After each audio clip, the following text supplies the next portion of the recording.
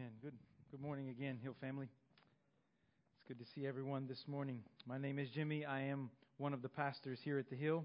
It is a great privilege to lead you preaching of God's Word this morning. If you're a guest, I want to say, hey, thank you for coming. Thank you for being here this morning. I would encourage you to come back. We have a interesting, lovely group of people here at the Hill. It takes a few times to get to know us. Come back and visit us a few weeks. What is Christianity? What does it mean to be a Christian? Differing people often provide differing answers to that question.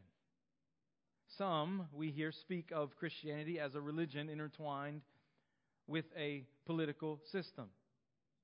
Many parts of the world, you might hear that Christianity is America's religion. Others may describe Christianity by certain well-known preachers, some good, some who often we see pleading for people's money. Within popular culture today, misconceptions regarding Christianity abound. But sadly, many within the church seem to be just as confused. When you ask people who claim to be Christians the same question, you often get a multitude of answers as well, mostly revolving around either things we're supposed to do or things we're not supposed to do.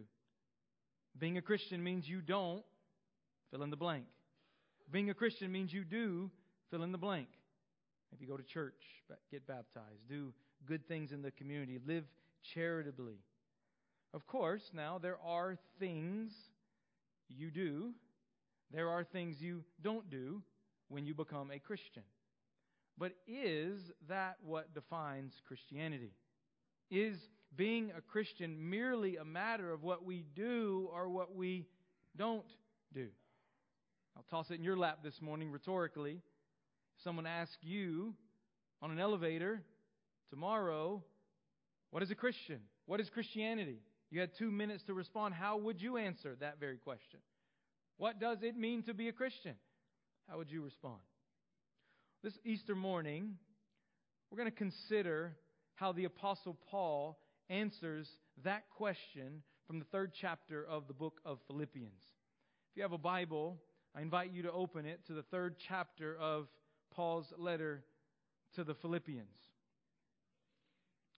When the Apostle Paul wrote the book of Philippians, a similar confusion concerning the Christian faith was creeping or attempting to be brought into the church.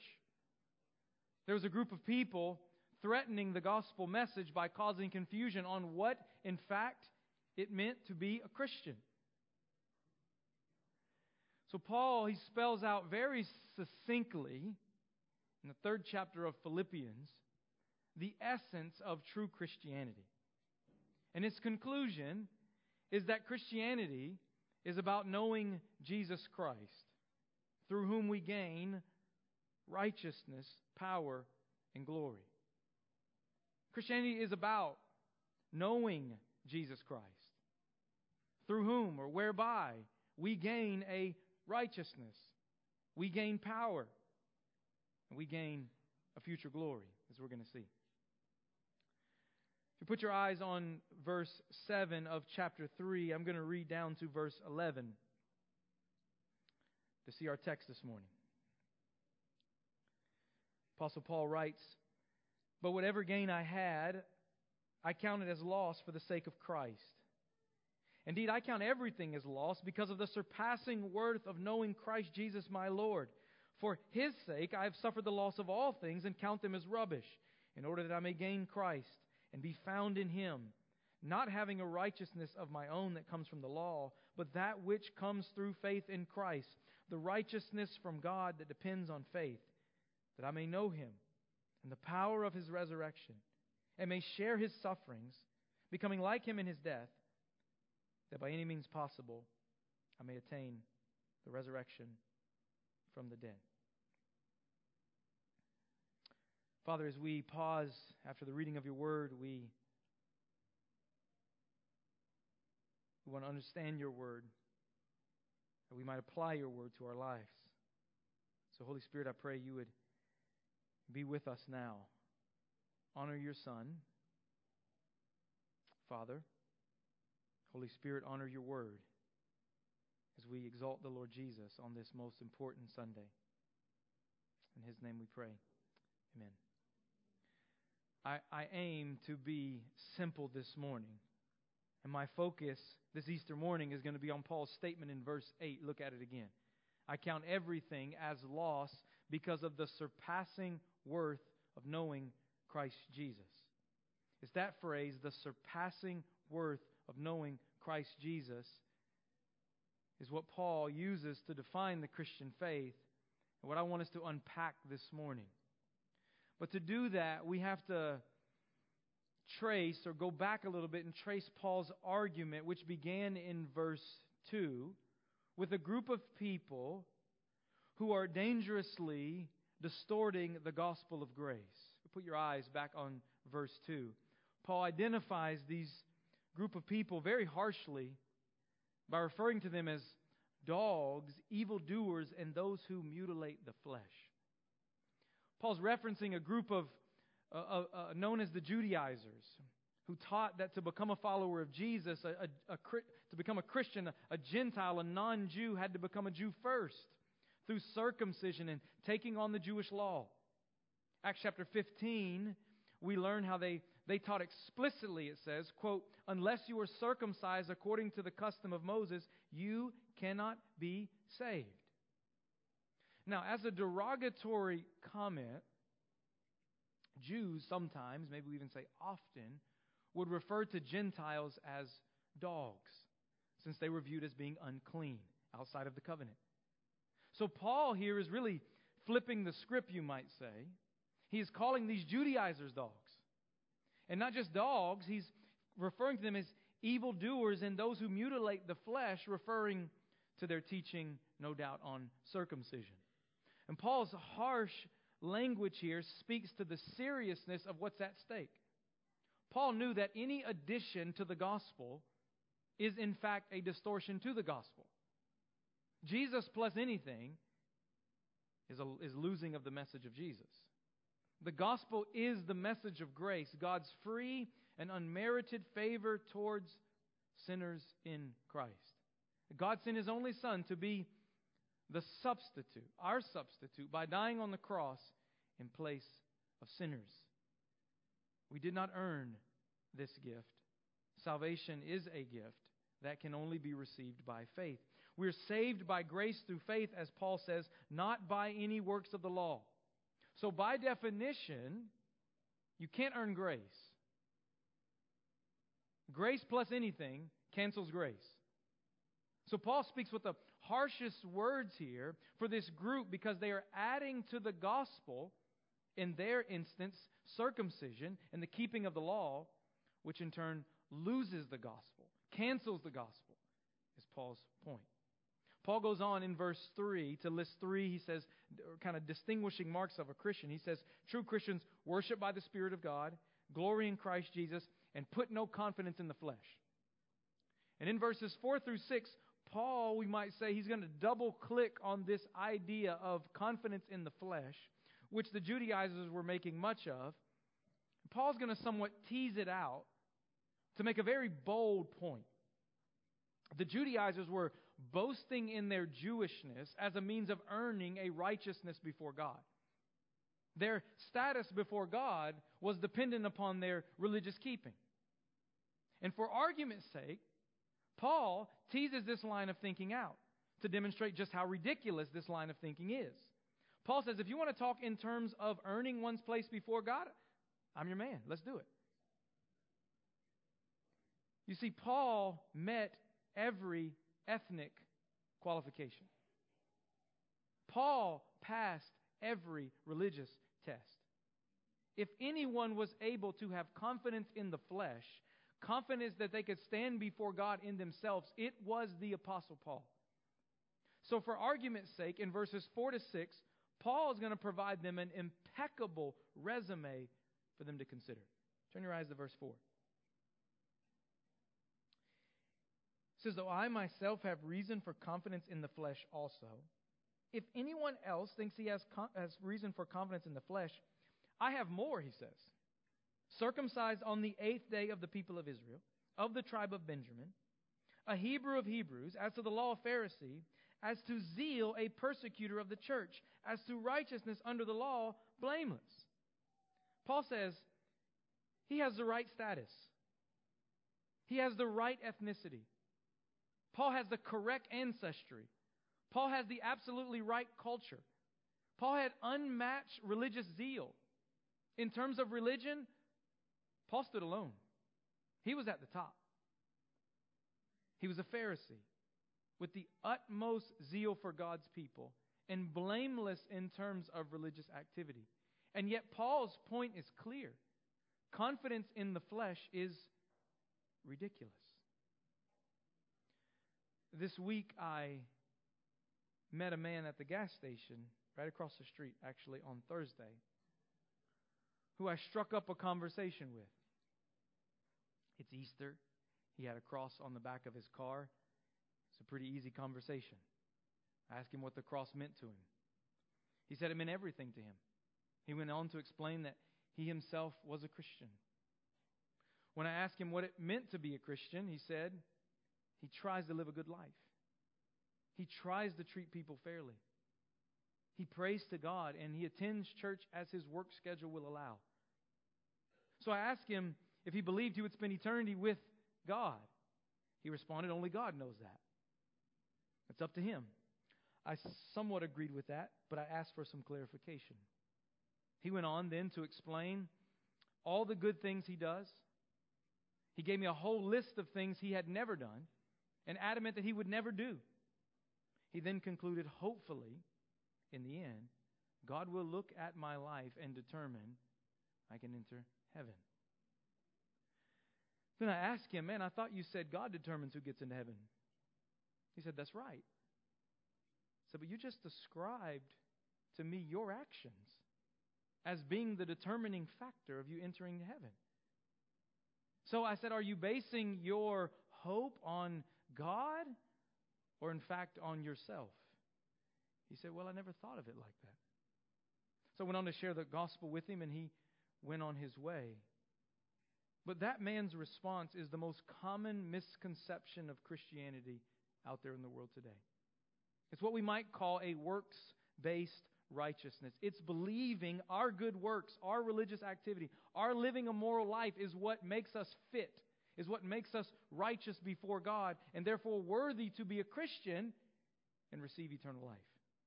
It's the same confusion the apostle was dealing with in the first century. And his point is to demonstrate the utter ridiculousness of that line of thinking. In terms of religion and trying to earn one's place before God, Paul had everyone beat. Or in his words, he had great gain. He was at the top of the list.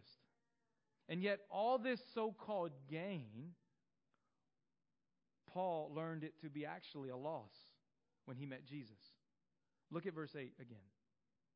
But whatever gain I had, I counted as loss for the sake of Christ. Indeed, I count everything as loss because of the surpassing worth of knowing Christ Jesus my Lord. For His sake, I have suffered the loss of all things. I count them as rubbish in order that I may gain Christ and be found in Him.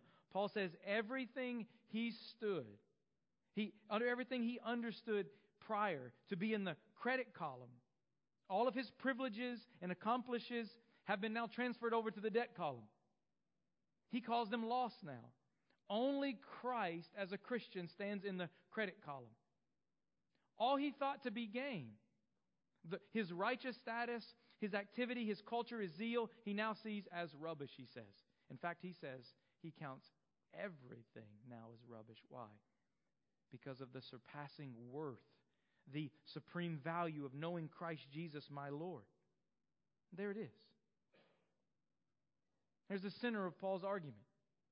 Knowing Christ is of such value, Paul now looks upon everything else as rubbish or garbage. Even dung, this word could be translated.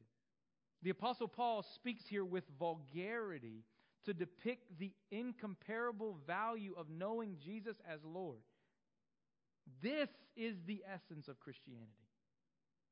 Paul's usage here of know or knowing Christ is not just understanding facts and information about Jesus. The word has a familial usage behind it. As a parent knows a child, or the way, in fact, a husband knows his wife. Personal experience and intimacy marks this knowing. You see, it's possible to know who Jesus is, but not actually know Jesus, as Paul speaks here. It's possible to accurately explain Jesus and yet still not personally know Jesus. Do you know Jesus? That's the question. As a kid, I loved the Atlanta Braves. I guess I still do now. And on one of opening day, I was given the privilege of having a pass to arrive early to meet the Braves players and get pictures taken with them. Looking at those pictures afterward, you could have been led to believe I knew the Braves personally. I knew a lot about them. I had pictures of them, actually. But I didn't know them. In fact, multiple barriers, which you couldn't see by the picture, were in place that were intended to hinder my access to them. All the players on the other side of the picture, at least, they were standing behind a short barrier in between myself and them. Couldn't see this in the photo. But the players would simply lean over the barrier to snap a photo with every person in line. There were also security guards with guns on their waist, watching everything very closely. There were multiple staff members hurrying you into the line and out of the line to get the picture quickly. But by the picture, you might have been led to believe, as some of my elementary friends were, that I knew the Braves personally. But I did not. Beloved, there is a difference between being close to someone with a barrier and actually knowing a person. Christianity is about knowing Christ personally. Not just a knowledge about Him, knowing Him. No barriers between you and God through Christ. Being a Christian is to know Christ on a personal, intimate, and relational level. Notice Paul doesn't say, I consider everything as loss for the surpassing worth of knowing about Jesus. No one is a Christian because they know about Jesus or about what He has done. The Apostle John tells us that this is eternal life, that they know you, the only true God, and Jesus Christ you have sent. Christianity is defined by a saving, experiential knowledge of Jesus found in the act of salvation. And Paul calls this again at the end of verse 8, that I may gain Christ and be found in Him. And this gain is of surpassing worth. So, what do we actually gain by salvation in Jesus Christ? Through knowing Christ personally, what does this saving knowledge of Jesus entail? 3 things this Easter morning I want you to hear and go away with. The first is this, that in knowing Christ, we gain a secured righteousness. In verse 8, Paul speaks of a righteousness from God received by faith. Look at it with me. Look at verse 8 and 9 again. Indeed, I count everything as loss because of the surpassing worth of knowing Christ Jesus my Lord. For His sake, I suffered the loss of all things and count them as rubbish, in order that I may gain Christ and be found in Him, not having a righteousness of my own that comes from the law, but that which comes through faith in Christ. He repeats it here, the righteousness from God that depends on faith. Until Paul found the grace of God in Christ, he lived a life trying to derive a righteousness or a right standing from God by his works, by his keeping of the law. And in this, though, Paul was right about something. He was right about the fact that God is holy. He was right about the fact that he was a sinner. There exists a real barrier between us and God. And that barrier carries with it eternal consequences. We are sinners. And because of this, Paul, just like you and I, needed righteousness to stand before a holy God. He was right about that. But Paul was absolutely wrong regarding the source of righteousness. Like the man I met at the gas station, Paul was eternally wrong about where his source of righteousness was going to come from. As a Pharisee, Paul spent every waking hour trying to earn something he could never achieve, righteousness by the law. Yes, Paul upheld a form of external morality, a righteousness of religion, a righteousness of ceremony, and a righteousness of good works, but this was nothing more than self-righteousness. It was produced by him in his flesh, as he even confesses here.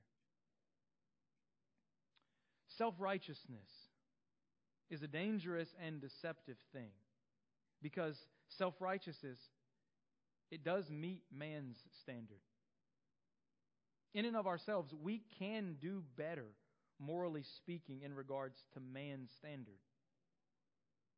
But man's standard falls infinitely short of God's standard, which is the real issue. Beloved, you need a righteousness to stand before God. You need a righteousness to stand before a holy and righteous God. You need a perfect righteousness, which you do not have in yourself, and you cannot achieve in and of yourself. We need a new source of righteousness outside of ourselves. And this is why the gospel is such good news. The righteousness you and I need to stand before God, we cannot achieve it. But as Paul says here twice, we can receive it. And we receive it by faith. This righteousness is from God, as the end of verse 9 says. It's an alien righteousness, we might say. It's outside of us. We can't earn it. We don't deserve it. It is God's righteousness found in His Son, Jesus Christ, the perfect righteous Son of God, which we must receive by faith. And this is of such importance, Paul repeats it here twice. What is faith? One author I think is helpful defines it this way. Faith is our confident, continuous confession of total dependence and trust in Jesus Christ to provide all that is necessary for salvation. Saving faith is our confident, continuous confession of total dependence and trust in Jesus Christ to provide all that is necessary for salvation. That's what faith is. Saving faith is not in ourselves, is not in our achievements, is not in our accomplishments, as religious as they may be. It's not in our self-righteousness. No, faith is a turning from ourselves to a total dependence and trust in Jesus that He possesses all that is needed for our salvation. So how are you going to be accepted before God? Are we accepted by God when we are accepted by God only when we receive by faith the righteousness God provides through Jesus Christ, who paid the penalty for our sins. When you receive Christ by faith, God accredits, He attributes His righteousness to our account. You are declared righteous by your faith in Jesus. And Paul says here, that is eternal gain. It is the surpassing worth of Jesus Christ. But receiving the righteousness of God by faith is not an addition to your righteousness. No, it's found, it's received by faith only at the end of yourself. We find an illustration of this truth from the scene of Jesus' life. On this week leading up to this Sunday, on Good Friday, He's hanging on the cross between two criminals. The gospel writer Luke tells us the first criminal, he desires rescue as well, but not from a place of humility, from a place of really self-righteousness, as if he's owed something from God. He says, "Are you not the Christ? Save yourself and us." He understands himself to be owed something by God or by a Savior. But the second criminal, the one who receives the words of salvation and enters paradise, he has a different confession. In verse 44, he rebukes the first criminal, saying, "Do you not fear God, since you are under the same sentence of condemnation? And we," he says, "we indeed justly, for we are receiving the due reward of our deeds. But this man has done nothing wrong." And he responds, "Jesus, remember me when you come into your kingdom." This second man comes to the end of himself. He comes to a place of honest self-assessment and brokenness before Jesus. He understands what he is owed is judgment, is condemnation for his sin. And he knows that no effort, no merit in himself is going to do him any good in this moment as he awaits his death. And from the end of himself, from a place of honest brokenness, he exercises faith. He calls upon Jesus, the name the angel gave to Mary. God saves. And he cries out, "Remember me when you come into your kingdom."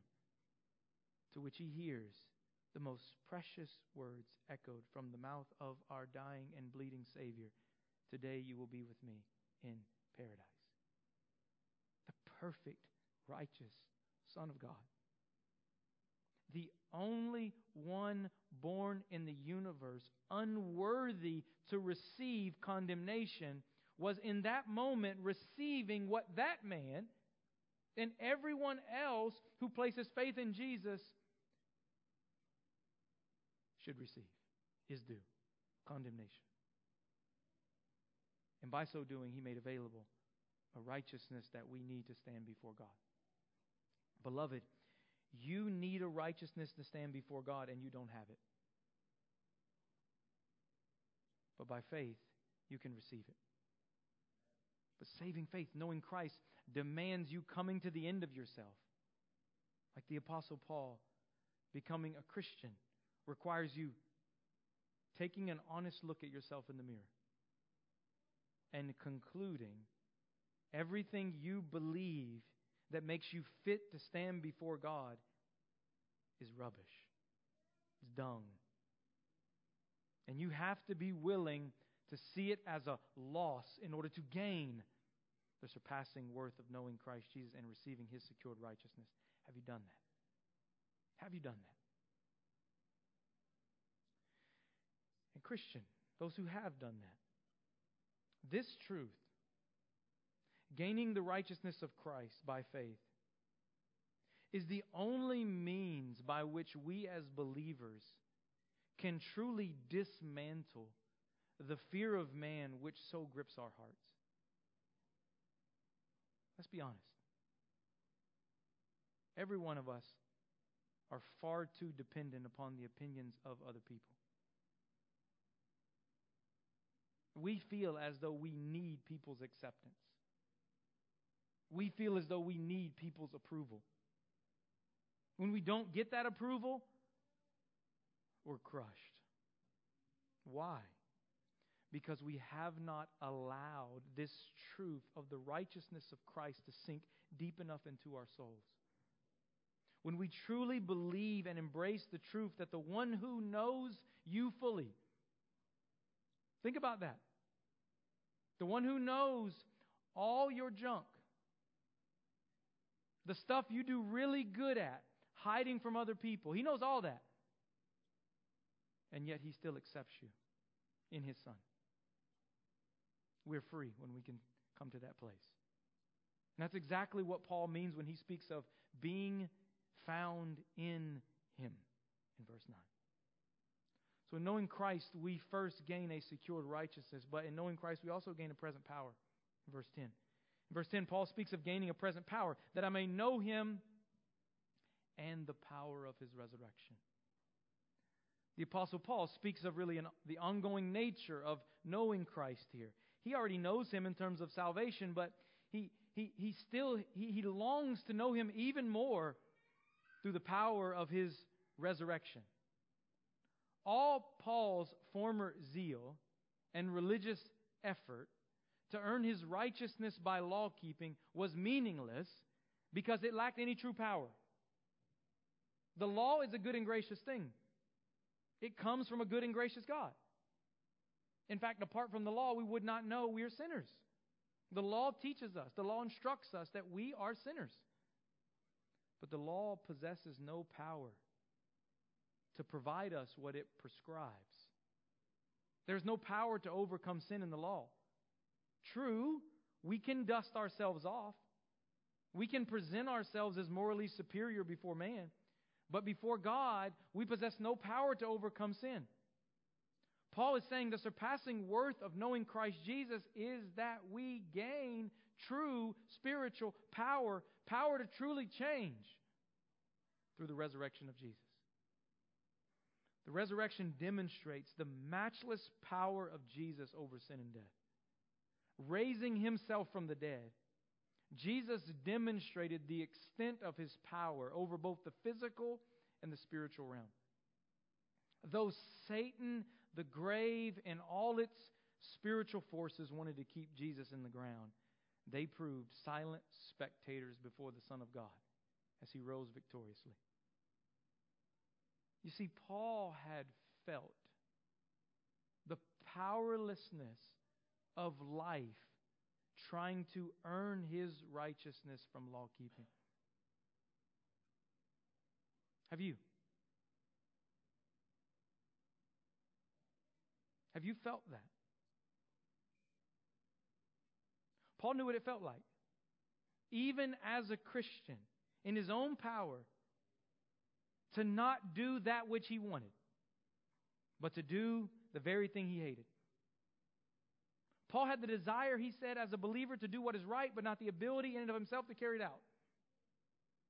The good he wanted to do, he couldn't do. But the evil he didn't want to do, that's what he exactly found himself doing in his own strength. And his conclusion in Romans 7 was, I delight in the law of God in my inner being, but I see in my members another law, another reality waging war against the law of my mind and making me captive to the law of sin that dwells in my members. Wretched man that I am, he says. Who will deliver me from this body of death? Paul's saying, what hope is there? What power is there to rely upon? Paul cries out, thanks be to God through Jesus Christ our Lord. Then he goes on in chapter 8 to conclude, if the Spirit of Him who raised Jesus from the dead dwells in you, then He who raised Christ Jesus from the dead will also give life to your mortal bodies through His Spirit who dwells in you. The same power that raised Christ Jesus from the dead is now ours through the Holy Spirit for all who know Christ. Resurrection power is presently within us, brothers and sisters. We have real power to conquer temptation. We have real power to serve Christ. We have real power to overcome trials and suffering. We have real power to change, to get up and do something different. We have real power to witness boldly for the Lord Jesus. To know Christ is to possess real transforming power in this life. But beloved, we must not overlook the next phrase. We may run the risk of misunderstanding this power. It says in verse 10, that I may know Him in the power of His resurrection, that and may share in His sufferings, becoming like Him in His death. The resurrection power of Jesus comes through death. It comes through suffering. And this phrase, becoming like Him in His death, echoes back to chapter 2, verse 7, the great hymn, the center of this letter, which spoke of Jesus who made Himself nothing, He emptied Himself to the point of death. For our lives to be marked by the resurrection power of Jesus, we must empty ourselves of ourselves.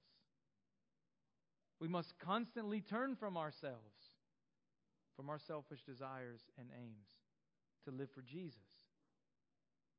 It's then we receive His resurrection power.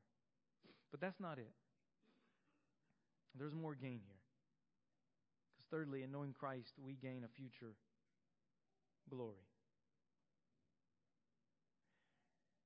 Christianity hangs or falls on the resurrection of Christ, what we're here to celebrate this morning.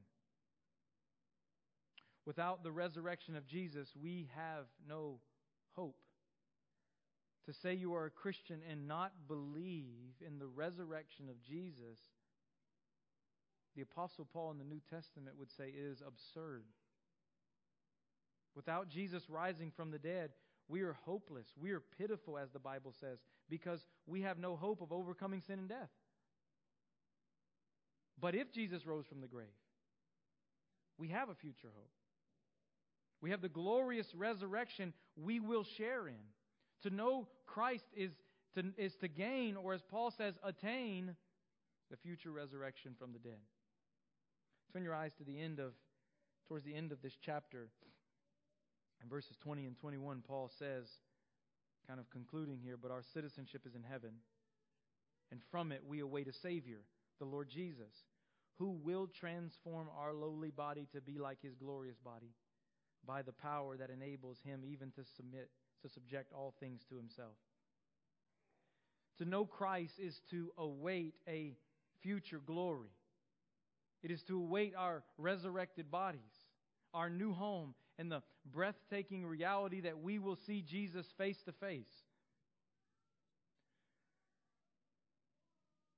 But let's be honest. Can we be honest on Easter? The beauty, the glory, the great value of the future resurrection that awaits us, it's not always easy to grasp in the midst of life.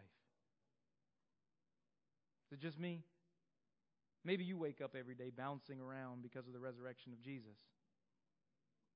I struggle with that. Life is hard. My struggle with sin is real. Suffering is serious in this life. Families break up. Tornadoes come and snatch life. Doctors call, give us news we don't want to hear.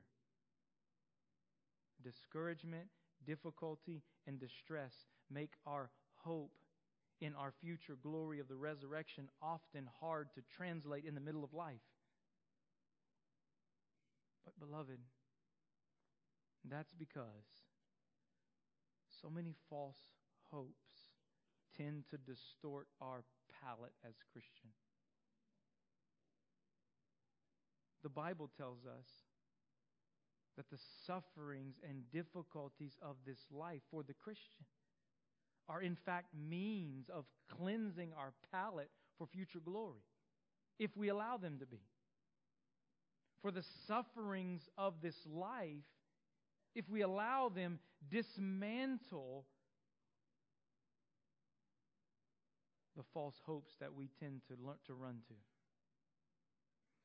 Paul speaks of this in Romans chapter 8, where he says in verse 18, For I consider that the sufferings of this present time are not worth comparing with the glory that is to be revealed to us.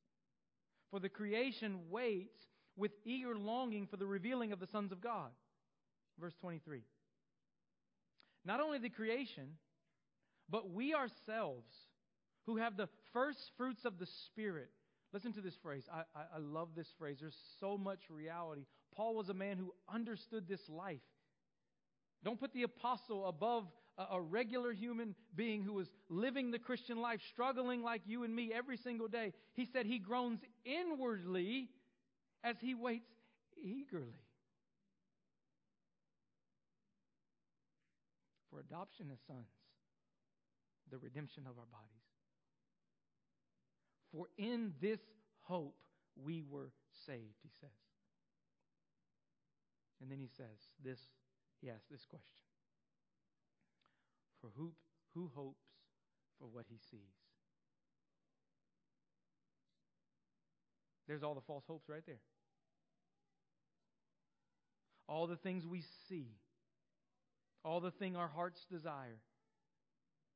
Financial hope, achievement status hopes, medical hopes in this life, relational hopes in this life. He says, but who hopes for what he sees? But if we hope for what we do not see, we wait for it with patience. There's a hard word. Patience. We wait for our future glory when all sad things will be made untrue. It's possible, but absolutely incorrect, to interpret Paul's language there in 11, by any means possible, I may attain the resurrection from the dead. It's possible, but very incorrect to interpret that as a sign of doubt on behalf of the apostle. As if he doesn't really know if he's going to attain it. It's not doubt. It's patience. By any means possible is Paul saying that his resurrection hope, it will come. It may come by him being slain in prison where he's writing from. It may come and he's still alive at the return of Christ. However it happens, Paul says, I wait for this hope with confident patience. Are you anxious? Are you impatient? It's probably a sign. We have our hope in the wrong place. Perhaps this Easter Sunday we need a palate cleansing. Perhaps we need to confess the false hopes that often guide our thinking and our action and cling to the true future hope of the resurrection. To know Christ is to await a future glory. It is to await our resurrected bodies, our new home, and the breathtaking reality that we will see Jesus face to face. Let me try to bring this home a bit more. I'm going to use some big words, but we're big people, so we'll handle this. Salvation in the Bible, it is an umbrella term encompassing every aspect of the Christian life. Our justification, being made right with God, our sanctification, growing as a Christian in the image of Christ, and our glorification, the final hope of eternity. This is how the Bible can speak of us having been saved, being saved, and will be saved. It's not contradicting itself. It's talking about different aspects of our salvation. Paul's point in this section is that the securing of all three aspects are included in the surpassing worth of knowing Christ Jesus. In knowing Jesus, we gain a righteousness to stand before God. In our justification, we have been saved. In knowing Jesus, we gain a present power as we live the Christian life, becoming more like Jesus. Sanctification, we're being saved. And by knowing Jesus, we possess a future hope through the resurrection of Jesus, glorification. We will be saved. Christian, the substance of your Christian life right now is determined by you embracing, believing, cherishing what God has done for you and what God will do for you. Living a faithful Christian life in our sanctification now requires us believing and resting in the assurance of our justification while longing and waiting patiently for our glorification. And we do so knowing that every aspect of our salvation is as surely completed as the fact that Jesus got up from the grave. In closing, I want to come back to answer that question we began with directly. what is Christianity? What does it mean to be a Christian? Christianity is about a great exchange. It's about losing something in order to gain something. Jesus said, "For whoever would save his life will lose it, but whoever loses his life for my sake will find it. For what will it profit a man if he gains the whole world and forfeits his life? Or what shall a man give in exchange for his life?" Christianity is about losing your life to gain his life. There's an exchange in salvation. There's an exchange of all that I am for all that Christ is. There's an exchange of all my achievements, my efforts, my religious attempts to gain the person of Jesus, to know Him. The wise person looks at everything in life, measures it against the value of gaining Jesus Christ, and says, "I will exchange it all for Him." The fool sees it and says, "I'll hold on to what I have. I'll take my chances and stand before God in my own righteousness." Knowing Him is of surpassing worth. Do you know Him this Easter morning? I didn't ask you, do you know about Him? I didn't ask you, have you done things in life religiously? Do you have a personal, saving relationship with Jesus? Have you looked upon Jesus, seen His surpassing worth, turned from yourself in repentance, and placed faith in Him? Have you received His righteousness? Do you have His power? Are you waiting patiently for the future hope? Do you know Jesus? Let's pray.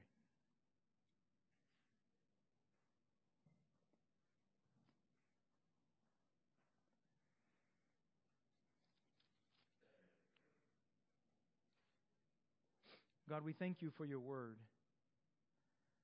We thank you that it is not ambiguous. It's not unclear.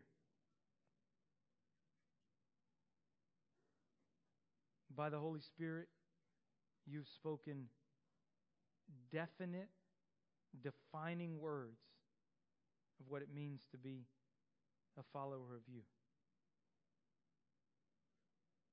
God, I pray for us this Easter.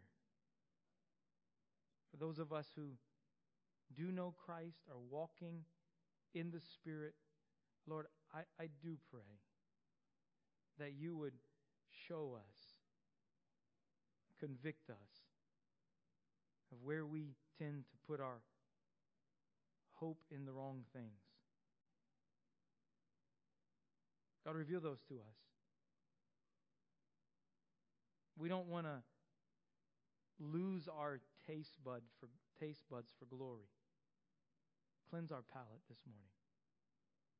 Give us fresh taste for the glory of your Son, that allow us to walk in the midst of this life, which is so often hard,